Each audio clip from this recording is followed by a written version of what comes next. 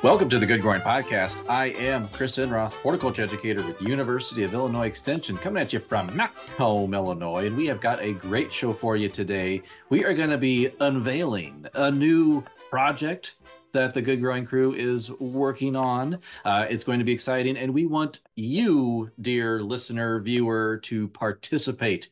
So before we dive into that, let's get into who we have on the show. And I'm joined, as always, every single week by horticulture educator Ken Johnson in Jacksonville. Hey, Ken. Hello, Chris. I'm excited for our new venture. It's going to be a venture, that's for sure. Adventure, venture. We're investing a lot of capital in this, aren't we? Yep. So. Yes. Both mind, physical, monetary. Maybe not monetary, but space in the yard. It's very valuable. Yes. That's right.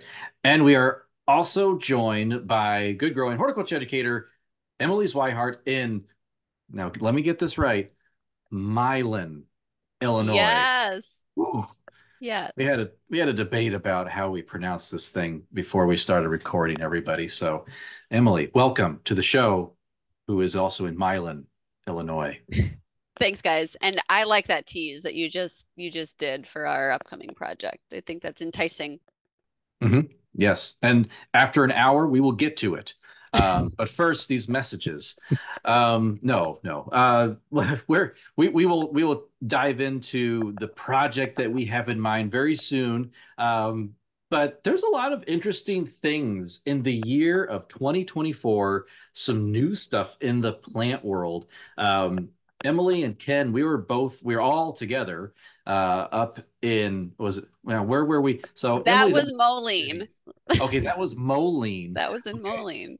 Quad Cities confuse me. There's so many of them. But so we were in Moline at a conference, and we were like just geeking out on our phones. Like, Ken, what did you show us? It was this wackadoodle petunia. Yeah, so there's a glowing petunia now. Apparently, it's so they took. I'm not entirely sure how they did it. I haven't read up on it. Hopefully, one of you two did your homework. But they took the genes or something from, was it mushrooms? There's some species of mushrooms that will fluoresce at night, and they took those genes and put it into a petunia, and it apparently glows at night. Ken here, going to cut in real quick. We did our homework on how this bioluminescence is actually working. So this actually first started taking place back in the 1980s, where scientists took the gene from fireflies for luciferase and inserted that into tobacco plants. And this kind of gave off a faint glow, but the plants needed special food in order to produce this. Kind of the breakthrough here is that they took the genes from a bioluminescent mushroom and put that into the plants. And this allowed them to sustain that reaction, that glowing reaction, without the use of special food. And now we'll return to the podcast. I think I said the bud's new growth glows the most. I mean, it's not going to be a night light or anything like that, but I think it's just kind of a faint glow that they give off now. So, and they are being sold to the public, which you don't normally see with GMO, however you want to define those crops.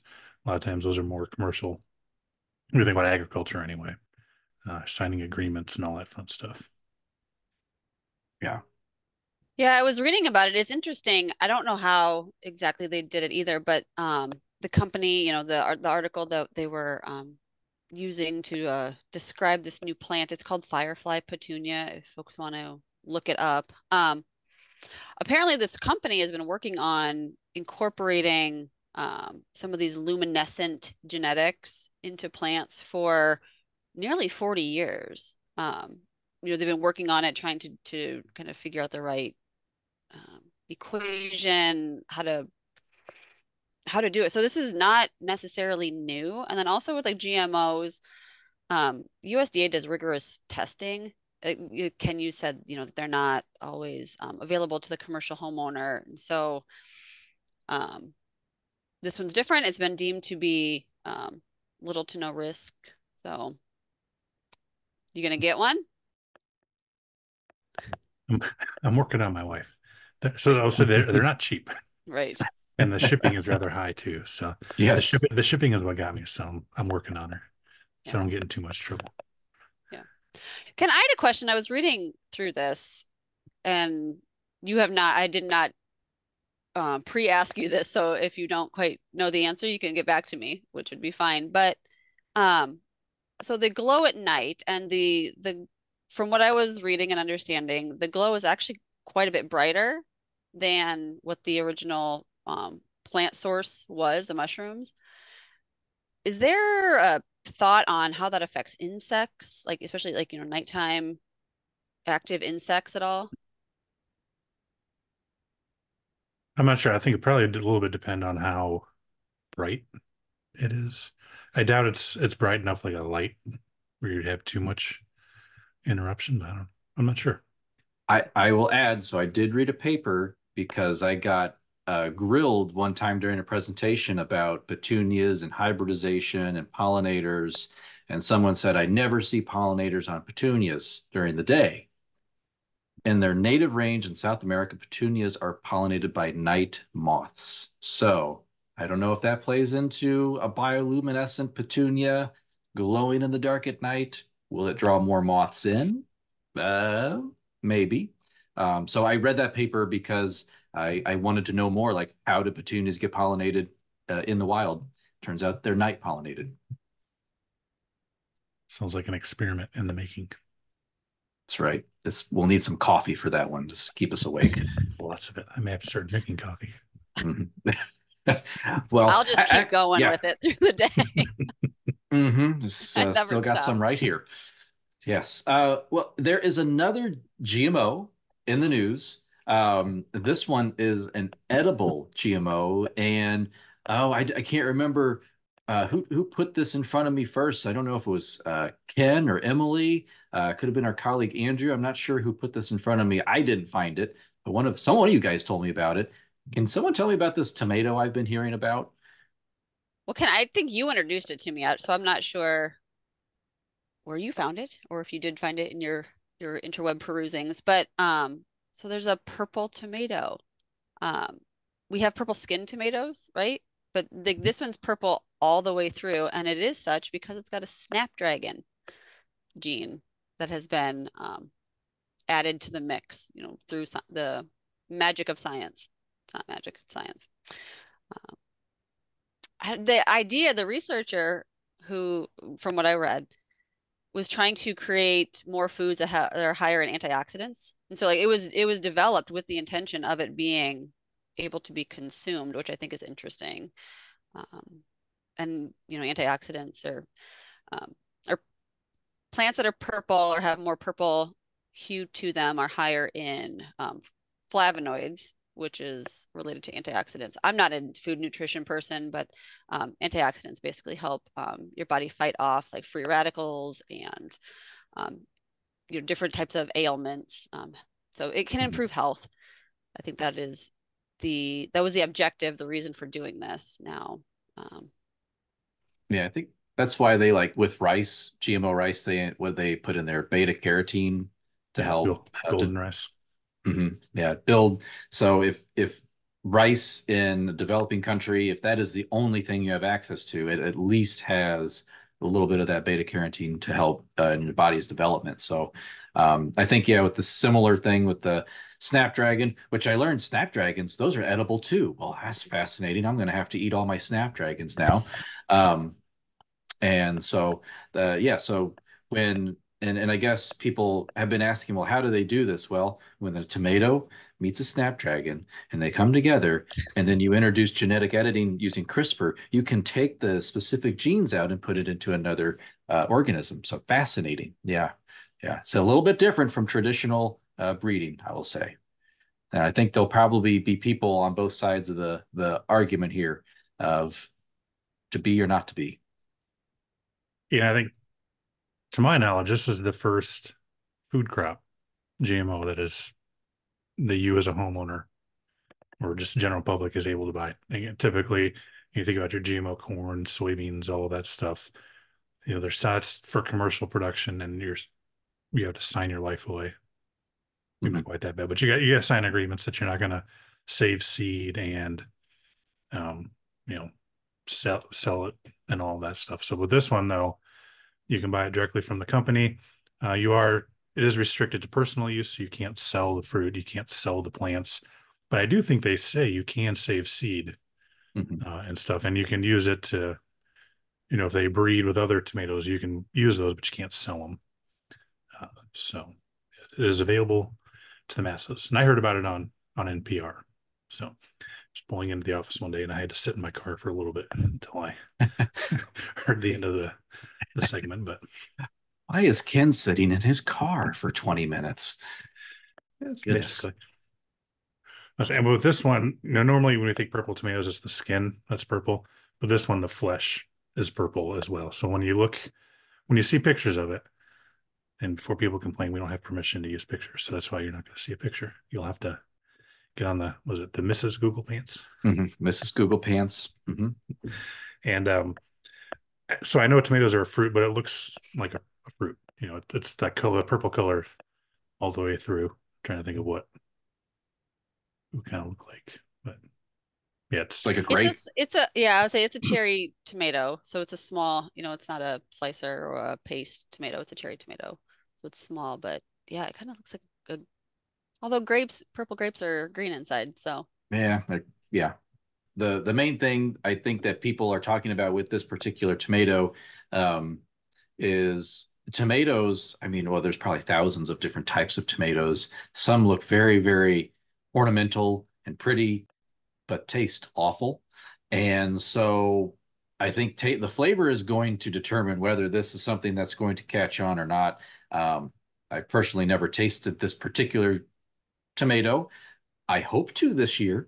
But I think flavor and taste is going to determine whether this particular purple tomato is just a one-off novelty or is going to maybe become more of a staple in a garden. I was reading an article somewhere, I don't remember where, but somebody in the comments had said that they had tried some at a conference or a trade show, and they said it tasted good, like better than a regular grocery store tomato. So, which isn't necessarily a very high bar. Yeah. But step away from water. Yep. And these are cherry tomatoes, so they are indeterminate. So if this is something you want to grow, just keep that in mind. And again, these are much more expensive than your typical tomato as well. I did order them. Did either of you order some? I did. Yeah. Awesome. We'll have to report back. Yes, we will. Well, so weird things popping up this year, as I said, in 2024 in the plant world. And I guess the question is, every year we have the episode where we talk about what are we growing? And it's always new and different, and a lot of times something we've never tried before. So, Emily, let me ask you, do you think there's like a benefit to trying new stuff in the garden? Like, why do we like to do this as gardeners? I don't think I would be exaggerating if I said I think 1,000,000% there's a reason to grow new things in the garden. As gardeners, so it depends on what your objectives are, of course, but there's, like we just talked about, there's always new things being developed. Like that's the fun, that's the art of horticulture, right? Is selection and breeding and the development of all of these new cultivars. And there's just not enough growing seasons. At least I'm not counting on enough growing seasons in my lifetime to grow everything possible. So there's always something new to grow and explore, and you never know like what is your next favorite thing to grow. So I think today we're going to be talking primarily about growing new food crops. And so to me, like it's just you can grow such unique things in your landscape if you try to kind of branch out. It also challenges you as a gardener, as a grower. Like today we'll talk about a few things that none of us have ever grown before. Who knows how they're going to turn out? It might be an epic disaster, but there's lessons to be learned and there's fun to be had in that. We might also find like some of our new favorite plants to grow and eat. Maybe our kids will get some excitement out of it. We all have young children. It's fun to grow kind of weird things, unexpected things, and just see what what comes of it throughout the year. And it's a pretty low investment. We're going to talk about annuals. Like, you don't like it, what are you out? 1 year? We're not planting our entire garden to all these crops. So there's, it's a pretty low risk for a potential like really big reward or really fun outcome. I also, you'd asked me this question earlier, about like why should we try new things? And there's actually research that suggests that it helps trigger dopamine production in your brain. So like happy hormones, right? You feel better when you're trying new things. It's a creative act, and so um, it's hard for me to conceive as to how I could get more joy out of gardening and growing, but let's do it. Let's give it a shot with these new things. And so that's all the reasons why I think, like I said, 1,000,000% reasons why we should grow and try new things. You guys, I feel like I maybe bullied you into doing this. You do this anyways, but this project, I feel like maybe you were suckered into doing, which I'm glad. But are you okay with it? Are you okay with doing this project? I am. And if I wasn't, it's too late now. Absolutely. It is too late. We are committed. But you guys do this anyways. Like, you have grown, and we've talked about this in the past. You guys have grown new things every year. You try new things. Like, why do you do it? I'll say Ken inspired me to do this more and try to include my family in it. And so, Ken, you had described how you like give your kids a couple seed mag catalogs and you say, what are you interested in? Circle something. And so I did that this year. And of course, my kids picked like the biggest watermelon and the biggest pumpkin. So we're going to try that. We'll see how it goes. But it's something new and different for them and me. And so, Ken, you were my inspiration that really got me down this garden path. So but I mean, is this something you also did as a kid? Were you growing weird stuff in the backyard? We had a vegetable garden. I don't really remember growing anything weird out of the ordinary. Mhm. I just like growing weird stuff. Stuff you can't find in the store. Try new things. I mean, like, so we've tried, we grew peanuts for a few years. I like growing those, but you don't get enough peanuts off of the plants to really do much. So we've stopped that. But cotton, I don't know how many years we've been growing cotton now, but we've grown that every year. Because it's a nice ornamental. And artichokes we've grown for a couple of years now. We'll probably keep growing those every year. So, and there's stuff we've grown that we haven't, like peanuts that we like, but just wasn't worth it, or other things that didn't work out, and we're not going to grow it anymore. But we can say we tried. Now we have a reason for not growing it. Well, we have been teasing this project now for 15 minutes, so maybe we should dive into what exactly we are talking about. So we did get together, and Emily had a wonderful idea.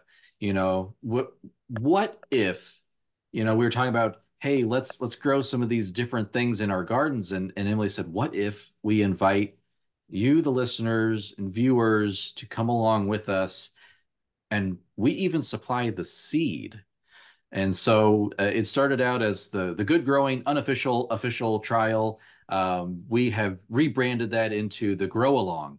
So we would like you, viewer, listener, to grow along with us. And we have selected 6 different crops that, at least the varieties, the names of these different crops, none of us have ever grown before. Maybe somewhat, maybe I think Emily, Ken, you both mentioned you've grown a couple of these. I have not. I've not grown any of these before. So I am excited to try these in my garden.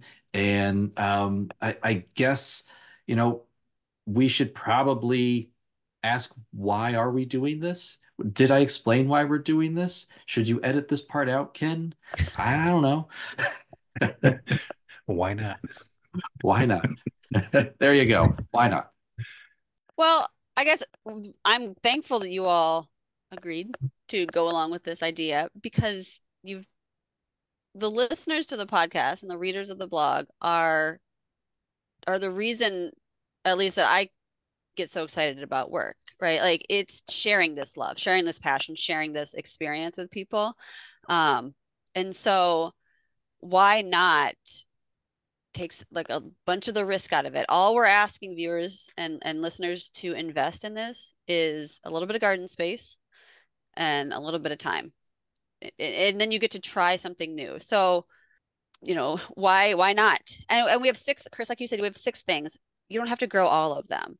You can choose one of the species to grow along with it. You can choose all 6 if you want, but you don't, kind of pick and choose and see what is of interest to you, what you might like to eat. So we didn't really talk about how we came to the 6 of these species. We were all, it was a very cold winter day, I think, when we got together and the seed catalogs had arrived. So we all had sparkles in our eyes. And we're looking at all the new things and talking about different options. And so, kind of said, like, let's pick things that span, the flavor profile, right? Different growing conditions. Some are really compact, some are upright, just so that we can make it available to more people. So, do you have anything to add? I mean, we all kind of brainstormed, right? I don't even know who brought what to the table, but brainstormed some different ideas. And one thing, so we obviously had all kinds of stuff. We had a big old spreadsheet full of stuff of things we all picked and kind of winnowed it down. And I think one thing to point out is everything that we picked can be direct seeded. So you don't have to have any seed starting capabilities. There are some things you need to start early or start indoors that we kind of got rid of, just so that's not a barrier to anybody doing this. These are all, except maybe one, all are going to be put out after frost, but they can all be direct seeded and grow successfully. So I guess we should probably tell people what we are planning to grow. And again, these are going to be crops that are these are all edible crops, different. And as we were narrowing down the field here, I mean, I was really looking at just cool names. And I think this first one is who has the best name. So, Ken, could you tell us about the runner bean, who the name of this one is the Black Knight? So, I mean, this is like our Batman here in the garden. Yes, I think most people are probably, or a lot of people are probably familiar with scarlet runner bean. So that's I'd say probably your typical runner bean. Just as an aside, going through this and looking at all the different runner bean cultivars there's a ridiculous amount. I didn't realize how many there were. So your typical scarlet runner bean, you got your bright red flowers, and they have green pods that they produce, and those you can eat those pods kind of as a green bean, or let them dry down, and you can use the seeds once they've dried. With Black Knight, so you still have those nice red scarlet flowers. It's still runner beans, those are going to be vining, so you're going to need a little bit of room or a trellis to grow this on. But the seed pods are this really dark purple, almost black color. So I think you'll get a nice, in pictures I've seen, again, we don't have any pictures to show you because we have not grown this particular type of runner bean. But there's a nice contrast with the green leaves. You got the red flowers, and you have these dark purple, almost black seed pods on them. So be good for an ornamental that you can also eat if you so choose. So our next crop that we decided to grow, I remember bringing this one to the table. One of the things I looked for was maybe like one that was noted for good performance all around. So I went to the All American Selection website and I kind of just perused, the multiple years of winners on that one. And so I brought to the table an okra plant. And this particular one is called Candle Fire. It is a hybrid. But it is a fairly different type of okra. Now, I'm familiar with okra having like ribs and ridges going down the length of the pod. This one does not have that. It's like cylindrical. It's smooth, and they're this bright red. So Candle Fire, bright red okra pods. They also have red stems, and so kind of like that Black Knight being. This is a pretty plant. Like this is an ornamental plant. And now as I'm thinking about all of these other crops we picked, they're all really have an ornamental appeal to them. So, I mean, you could put this okra in your front yard probably, and it would look good. And people would be like, "Oh, that's a cool shrub that you got there. What are the pods hanging off of them? Oh, they're okra. You can eat them. Excellent." So, so it is since it's an AAS winner, All American Selection. That means it's been evaluated across the United States, and it has been rated very high on its performance throughout the U.S., which means this one's probably should do well throughout Illinois. Again, this is barring any crazy weather that we might have, but it should thrive in like our summer heat that we have does have some decent disease resistance bred into it, and so it's a very versatile okra plant. So I am excited to use this. And the other thing I noted that okra seeds, I did not realize this, are a coffee substitute, but there's no caffeine in it. So if you want a decaffeinated coffee, harvest your okra, get the seeds out, dry them and roast them and grind them up, and you got decaffeinated coffee. I'll pass. I like my caffeinated coffee. Yeah, But that's fun to know. I'll have to I was excited, Chris, when you brought okra to the table. I've never grown okra, any cultivar. I'm not even sure I've ever eaten okra. And so I'm gonna have to do some recipe searching, and I welcome viewers to share any of their favorite okra recipes. I'm excited about this, and I thank you for bringing this one to my garden. Fry it. Fry it. Fry it. Okay. I like it personally. I like it plain. Just eat it right off the plant. Yeah. Does get may turn some people off, but it does get a little kind of snotty. So that's something to keep in mind. So What do you mean by that? a little mucusy Okay. when you eat it sometimes. So just keep that in mind. If you're eating it raw, if you cook it, it's not. In my experience, when you fry it and stuff, you don't have that anymore. Okay, gross. I know. I was trying to think, is that why the Southerners say you Northerners can't grow okra? Because it gets snotty. But well, we will find out this year. Again, Candle Fire okra. And I think we probably could pop a picture in of that because All American Selections does allow us to use pictures. So we might pop one in of that here or before. So Ken, you're driving the boat this week. So yeah. Randomly pop it up. Here you go. Right now.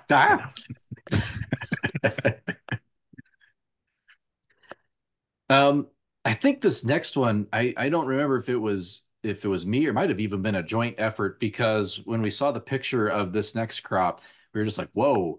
And this is one that is a little bit different than all the others. Now, again, they can all be direct seeded, known for growing throughout the summer, but this one, which is a Mizuna, it's called Japanese Pink, and Mizuna is like kind of an ornamental. Yeah, Emily has a picture of it right there. As like ornamental, has these bright purple stems and these dark green leaves. So again, very pretty. But Mizuna is more of a cool season type crop. It's a green, and so it performs better probably in the spring and the fall. Doesn't mean that we can't maybe keep growing this throughout the growing season, but if you wanted to target probably the time of the year when you're going to get really good flavor, it's more than likely with generally speaking, our greens is going to be during the cool times of year. And so this is it's an Asian green. It's something that you can use raw. It is also something that you can throw into a stir fry, and it holds up. I think what was the description that I read? It's an upscale green. So you have to eat this with your pinky up. That's just the rule, I guess. It's one of those rules that you sign when you buy the seed. But I am excited to grow this one, if not for having a kind of an interesting kind of Asian green that I can add to some of my cuisine. This thing just looks so pretty. I'm probably gonna maybe try it in some containers and see how it does, and maybe move it around the yard. It is a brassica.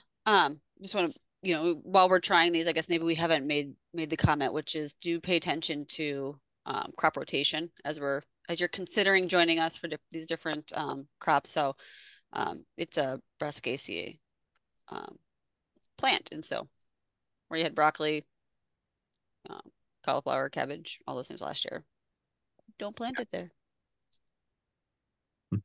And is considered frost hardy. So again, I'm probably going to plant some in the spring, and I might hold some seed back for a fall planting later on this year.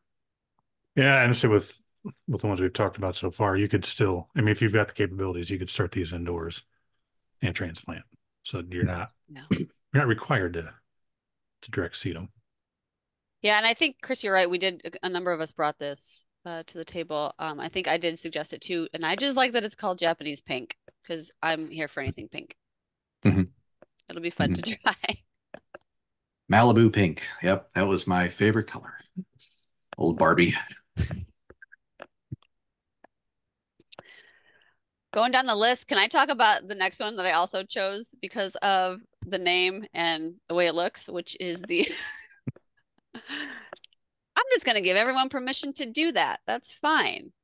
Do some research, make sure that it's an okay plant to put in your landscape, but it's fine to go for the plants that are, I think, adorable, is the way I would describe this next one, and the name. So it's an acorn squash. It's called honey bun, and it is, I've grown acorn squash in the past, and so, I do like acorn squash, so I'm expecting to enjoy eating honey bun, but this one it's described as like striking dumpling squash. So it's smaller in size than your traditional acorn squash, which for me was appealing. I'm about the only one in my family that likes acorn squash. My family likes other squash varieties. And so having a kind of a personal sized acorn squash was appealing. The outside of it is kind of a dappled dark green, yellow coloration, which is it's eye-catching. It could be ornamental. Acorn squash can store for a while, and so you could use it kind of as a fall decoration while you're waiting, for the next meal where you're going to have acorn squash. It's got some resistance to powdery mildew, intermediate resistance to it, which is appealing with our hot, humid summers. That powdery mildew can sneak up on you with those squash varieties, and so very excited about honey bun. You guys fans of acorn squash, or are we just doing this because I liked the name and thought it was adorable? I like acorn squash. We're more of a usually do butternut, but I'm also a fan of honey buns, the pastry. It is a pastry after, I think it's like Little Debbie or someone makes honey buns. So yeah, those are good too. So this should taste just like that. That did not occur to me. It has been decades since I've had honey buns, and now I'm going back to that time. But maybe it could be a whole meal. Honey buns, squash, honey buns as your carbohydrate. Yes, we'll see. Well, I'll finish with my choices here too. So the next one would be cucumber, lemon cuke. I have grown this one before. This was not my suggestion, but since I have grown it before, I am happy to grow it again because I liked it. So it's an heirloom cucumber, and it has a lot of different characteristics that are not, you would not identify this, I don't think, to the untrained eye as a cucumber based on the fruit. So it's described as, it says it's lemon. Well, it's round. It does have a yellow flesh. It's a thinner flesh. This is what I really like about it, and this is why I actually prefer this to a traditional cucumber. I don't like the skin, of a regular cucumber. I always peel it off. I do not care for it.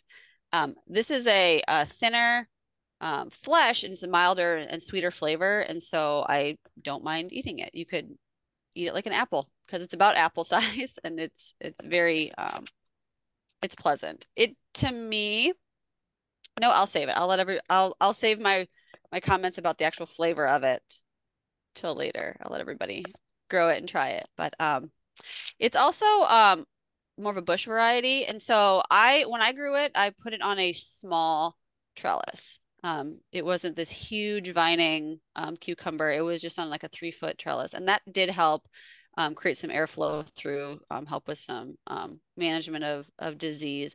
Also was they're smaller fruits, and so easy to harvest, kind of ornamental in the garden. You can do that. You don't have to stake it. You can let it grow in the ground if you want. But yeah, are you guys? Neither one of you have grown lemon? Nope. Not No. lemon. Nope. Okay. Be a new one. All right. Excellent. I will say too, though, when folks are growing this, one of the mistakes I made is that I thought like it was harder-ish to figure out when to harvest it because it just kept getting like brighter and brighter. Um, Lighter yellow is better. There's a sweet spot, and luckily cucumbers usually produce quite a bit, and so you can kind of play around with like exactly when to harvest it. But it'll turn like more like golden orange as it matures, and then it becomes a little less favorable to eat. Still edible, but kind of loses some of that sweetness, some of that tenderness that those lighter yellow fruits would have. So if folks choose to grow it, just don't be afraid to harvest it when it starts turning kind of just like a lemon colored yellow. You use it for just fresh. Mm-hmm. Yeah. Yeah, I didn't do any processing with it. Sometimes we would make like cucumbers into pickles, but that year we didn't process any cucumbers. So I had heard one thing I might try this year with it is to freeze. Do like a freezer pickle. I've never done that. So in addition to growing something that's a little unusual, I might try a different preservation method. Um, we'll see. TBD on that one. But if it goes like most of the cucumbers crops go that I have, I'll have a lot of extras to play around with. Get the green food coloring out so people aren't confused.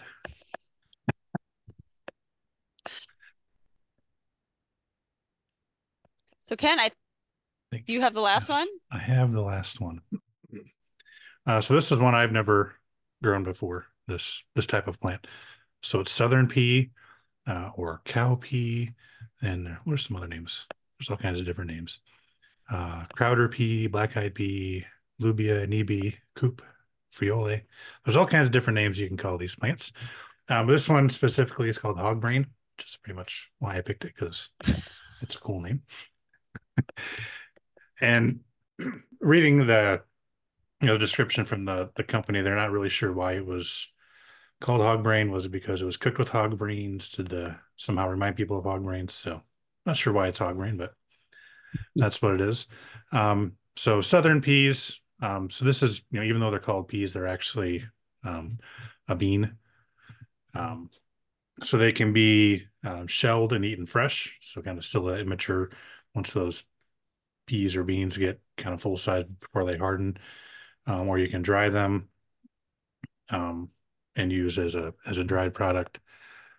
They can be roasted like peanuts. Apparently, scorched seeds have been used as a coffee substitute, so you can have your cowpea and okra coffee there. So, and this is from reading a little bit more about cowpeas. This is kind of one of the first among the first plants domesticated by humans. So these are native to Africa. So these are probably more popular in southern states. They like a little warmer temperatures. I think this one has got a short enough growing season at 62 days. That 62 days is until you can harvest those fresh beans, use them as fresh, and then add a couple weeks onto that if you want them dried. So we still should have plenty of time, even if we're direct seeding those in May or something like that. So excited to try that one. That's a new one on the list. I was really all about this one too, Ken. There's something about trying to grow beans where they can be dried and stored. I just see that as a potentially a valuable food source for gardeners and people that want to try to grow their own food. And so I've never grown a bean to try to harvest the beans out of it, dried and and then eat those. It's always been green beans for me. It's like 100% everything I've ever eaten, green beans. All the dried beans have just been stuff I bought at the grocery store. So I'm really excited to try this one. That's why I was really, yeah, when you brought this up, I'm like, oh yeah, we should really try this because my goal is to grow it out to a dried bean state and preserve it that way. Yeah, and not just for this one, for us, for our garden at home, basically any green bean we grow now, we buy a cultivar or variety or cultivar that can also be used as a dried bean because inevitably we don't pick them in time, and that way we can just let them pick the dried bean like rattlesnake. I think is one we've done in the past. So you can pick it as a green bean or let it dry. So that's kind of where we've gone in our home garden, so we don't lose That stuff. that's a really good idea because yeah, those beans inevitably do get away from I think all of us. Mhm. We're busy. We Yeah. have lots going on.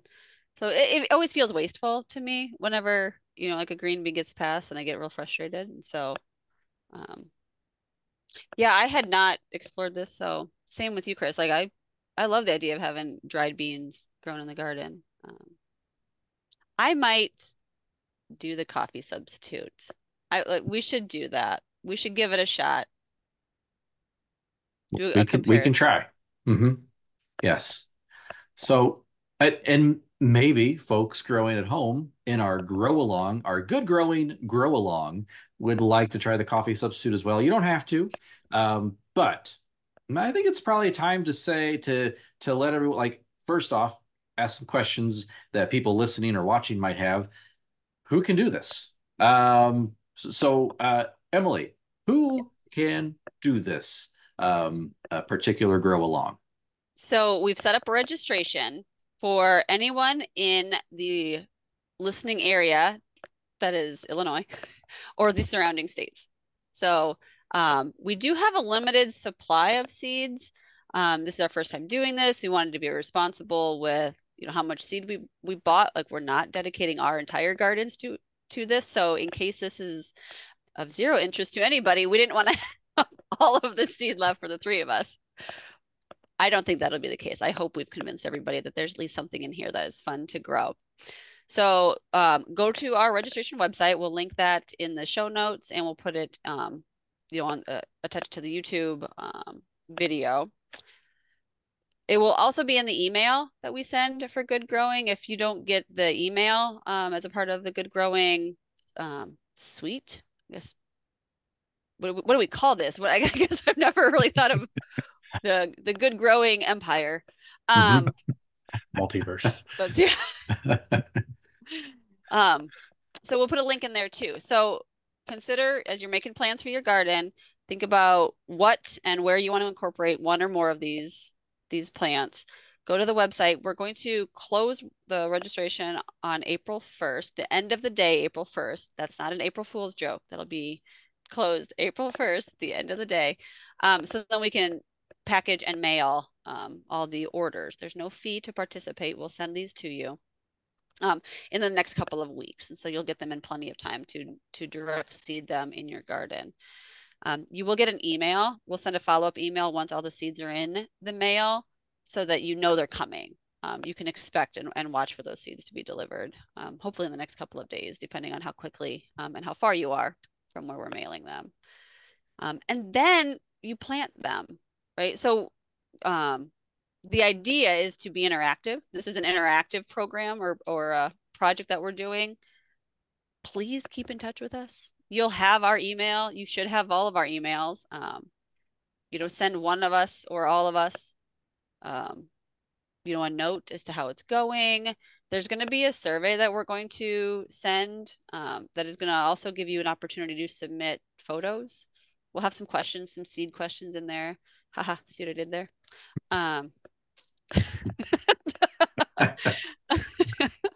Because we want to hear back from you. So we'll check in. We'll all report back. We're in different kind of areas of the state. I'm the farthest north. We've got Chris and Ken, and we'll kind of all see how it's going. Good, bad, otherwise, challenges, successes, taste test challenges. We kind of want to know how this goes for folks. So Did I miss anything? It's our first No, time doing it. So did first I miss time. anything? I don't think so. Ken, let's reiterate. Who can do this? Illinois or surrounding / touching states. That's what Yeah. Wisconsin, Iowa, Missouri, Indiana, Kentucky. Yeah. We debated Michigan because technically borders on Lake Michigan. Mm-hmm. Yeah. Or for Michigan. Why not? And it really depends. I mean, I'll just add this little caveat, little footnote here. It depends on how many people sign up, if you're able to get seed or not. Um, we will we will try to get seed to everyone that does register. If you're not in those surrounding states, send us a note. I mean, if we don't have an overwhelming, I don't want to be left with all of this seed. So at least reach out. And if we do have extra stock, we'll see about sending that out to you. But we just kind of wanted to tie it into the Midwest as best we could. As Emily said, we don't have that much left. Ken, where do we go? Where do people go to register? So you go to go.illinois.edu/grow along. Mm-hmm. And when does the registration close? April 1st. It's not an April Fool's joke. Not an April Fool's joke. How much does it cost? $0. Zip. Can't argue with that. And when will we mail out the seed? After registration. Yes. I'm got to make these notes right now. So, all right, we have to remember to do all this stuff, guys, now that we said we're going to. All right.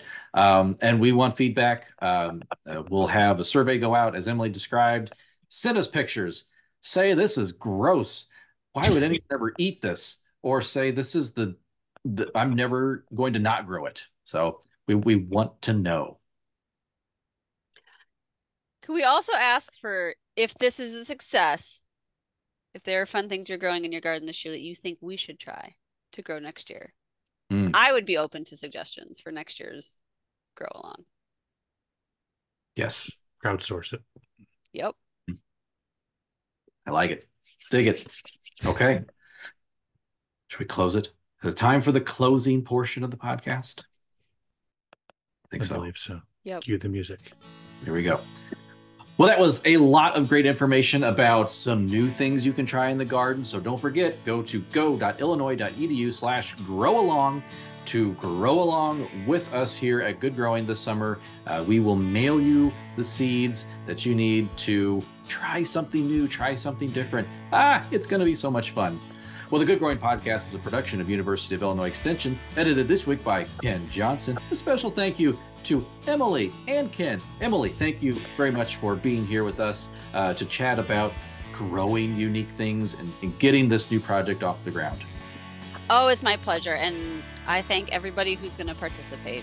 It's going to be fun to grow along together.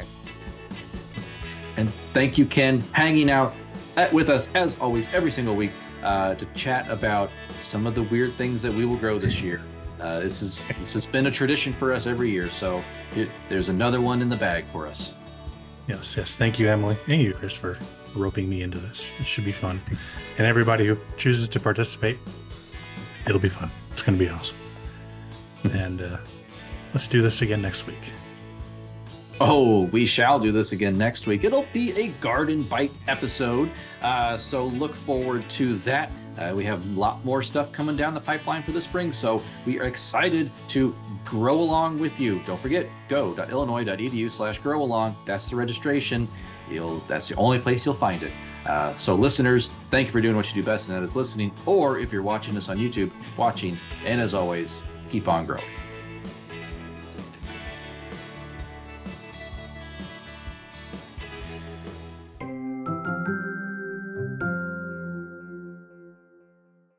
Mr. Zebra.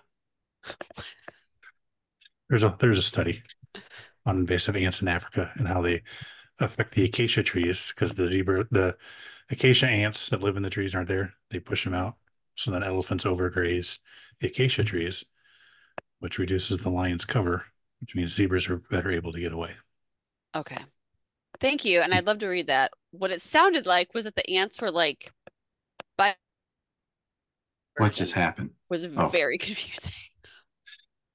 Your summary. Acacia ants bite the elephants. get in their trunks and bother them. That's not nice. Why did you go down this hole, Ken, of invasive ants in Africa? What drove you to this I don't know. madness? Probably. Off to a good start, guys. Yep.